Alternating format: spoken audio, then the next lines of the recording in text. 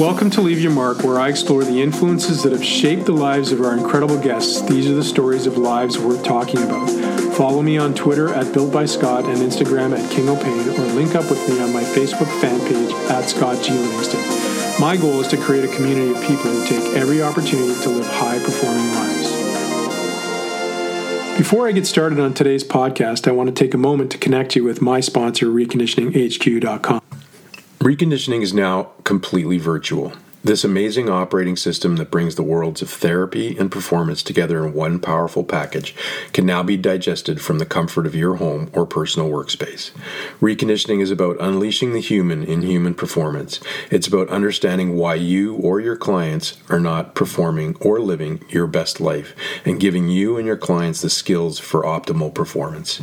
Our courses R1 Foundations and R2 Designs take you through a complete process in assessment and intervention.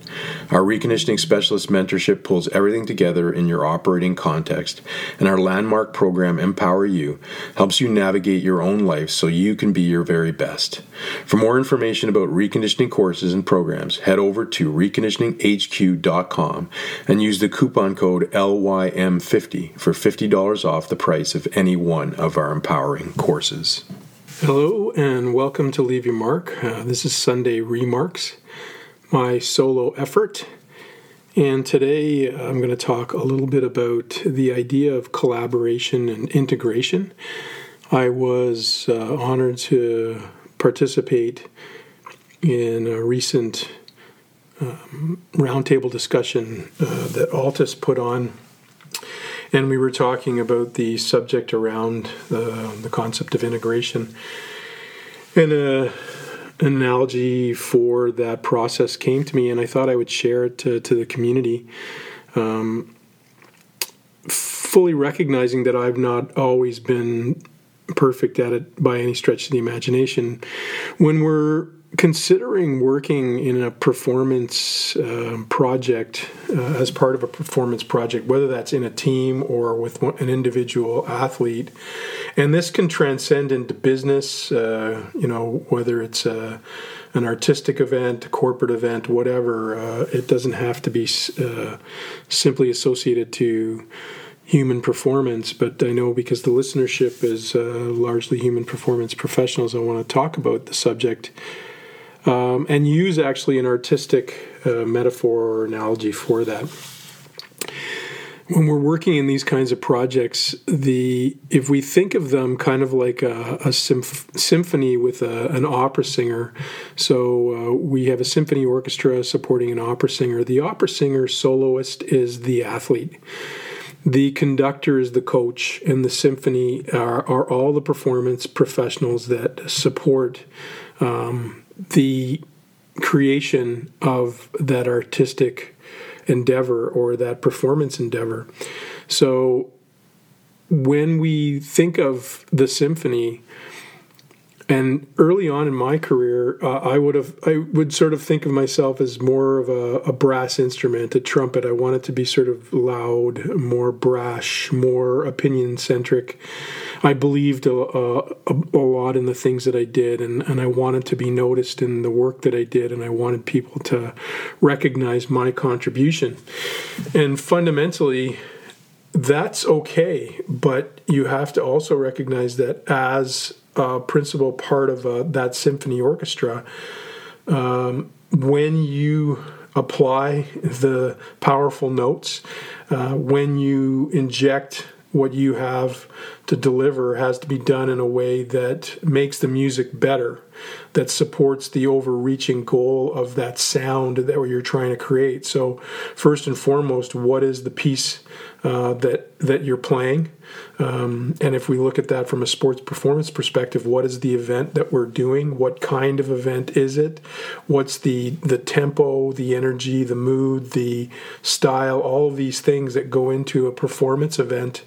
And all those things we need to sort of be aware of what's being, what the goal of that particular piece of music is, or that particular event that we're in, and then recognize what our role is in it. And sometimes our role is going to be simply to play 2 or 3 notes. It may be to carry en masse the overreaching harmony, or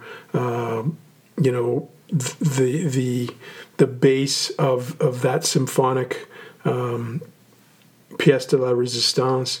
And other times we're really just going to be like a cymbal, maybe coming in and hitting the cymbal once, or playing a certain piece that is important for a period of time in that overreaching symphony. So maybe there's a soloist moment for a wind instrument, or a violin, or some other piece in the orchestra. So you, as a strength coach, may have a more important role in a particular situation, or a therapist, etc. But ultimately, what you're doing is going to be defined by the coach, and the coach is going to be orchestrating what he or she wants you to do based on how you support the soloist. And the soloist singing that opera piece is the show. People are coming to see him or her sing. They're hearing the music that you're producing in the background, and they recognize it's there, but they want to see the soloist do what they came to do. And so if we start to think a little bit more like that when we're in our roles, I know when I was younger, I didn't recognize that as much. I wanted people to recognize the contribution I made. And now, as I look back, I understand that I needed probably to ask more questions, to recognize when I had to bring all of my measure and capacity based on what was necessary, and when I needed to retreat into the background and not be as involved or as big a part of what was going on. But the turnaround on all of that, if you happen to be a coach listening or an athlete listening, is that the coach needs to run that show, but also needs to recognize and support the contributions of everybody in that show. So you are also the person who dictates when that horn produces their biggest effort, when that brass section comes in and really does what they have to do, when the violins play, etc. You orchestrate that and define that. If you don't take that role, then the sounds are going to be defined and dictated by everybody's own ego in the space. And that will not produce good sound. It will not produce the symphony we're looking for and the piece that we're looking for. So it's of absolute importance that, one, you are the conductor and you take on that role. And that requires understanding all of those pieces, understanding what they do, what their true capacity is, what they can bring to the table, and also recognizing them for it. So when they do bring their great contribution and they do play to their best ability, after the show's over, it's time to say, hey, well done, good work, your sound was on tonight, you did a great job. That doesn't happen enough in our performance world, in the human performance world. Oftentimes we're playing our instrument, we're doing what we're supposed to do, and never really hear whether what we did was adequate, superlative, or subpar. And all of those things we need to know. And then as the athlete, or the opera singer in this case, you also have to recognize that both the conductor and that symphonic orchestra, if they're not there, you don't get to do what you do as well as you do it. And so you have to every so often shed your ego, come in and say thank you to the crew, be grateful. Understand where they are working their heinies off to provide you with the best background and not noise, but symphony that supports you producing your best presentation and your best effort for the crowd.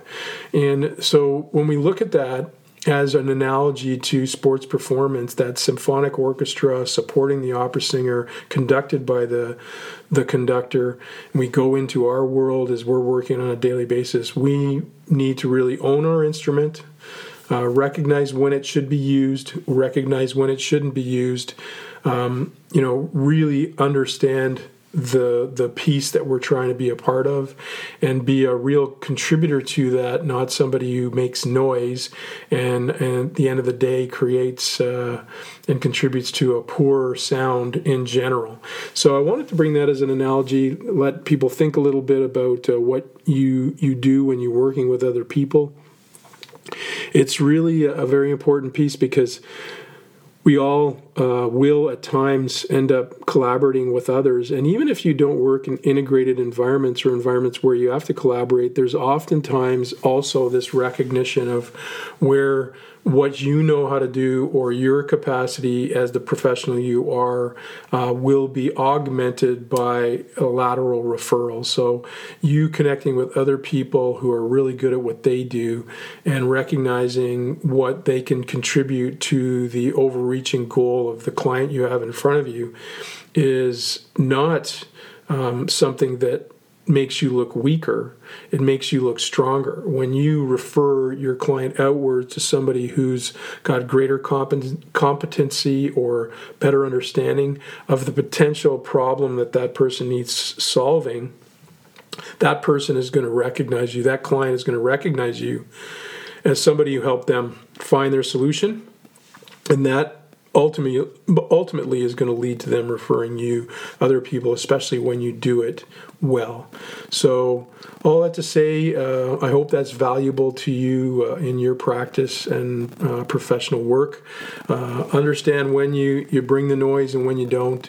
Understand how you work with others and bring your best to the floor when it's important to do so, and when you need to set aside and maybe not make any sound at all. Have a great day. I hope this was powerful for you, and look forward to talking to you next Sunday. Thanks for joining us today on Leave Your Mark. I hope we've left a mark on you today, and we wish only that you pay it forward by sharing this story, taking the time to rate and comment on this podcast. Please follow us at Twitter at Built by Scott and Instagram at King O'Pain, and become a member of this community at Scott G. Livingston on Facebook. Have a great day. Music by Cedric de Saint Rome.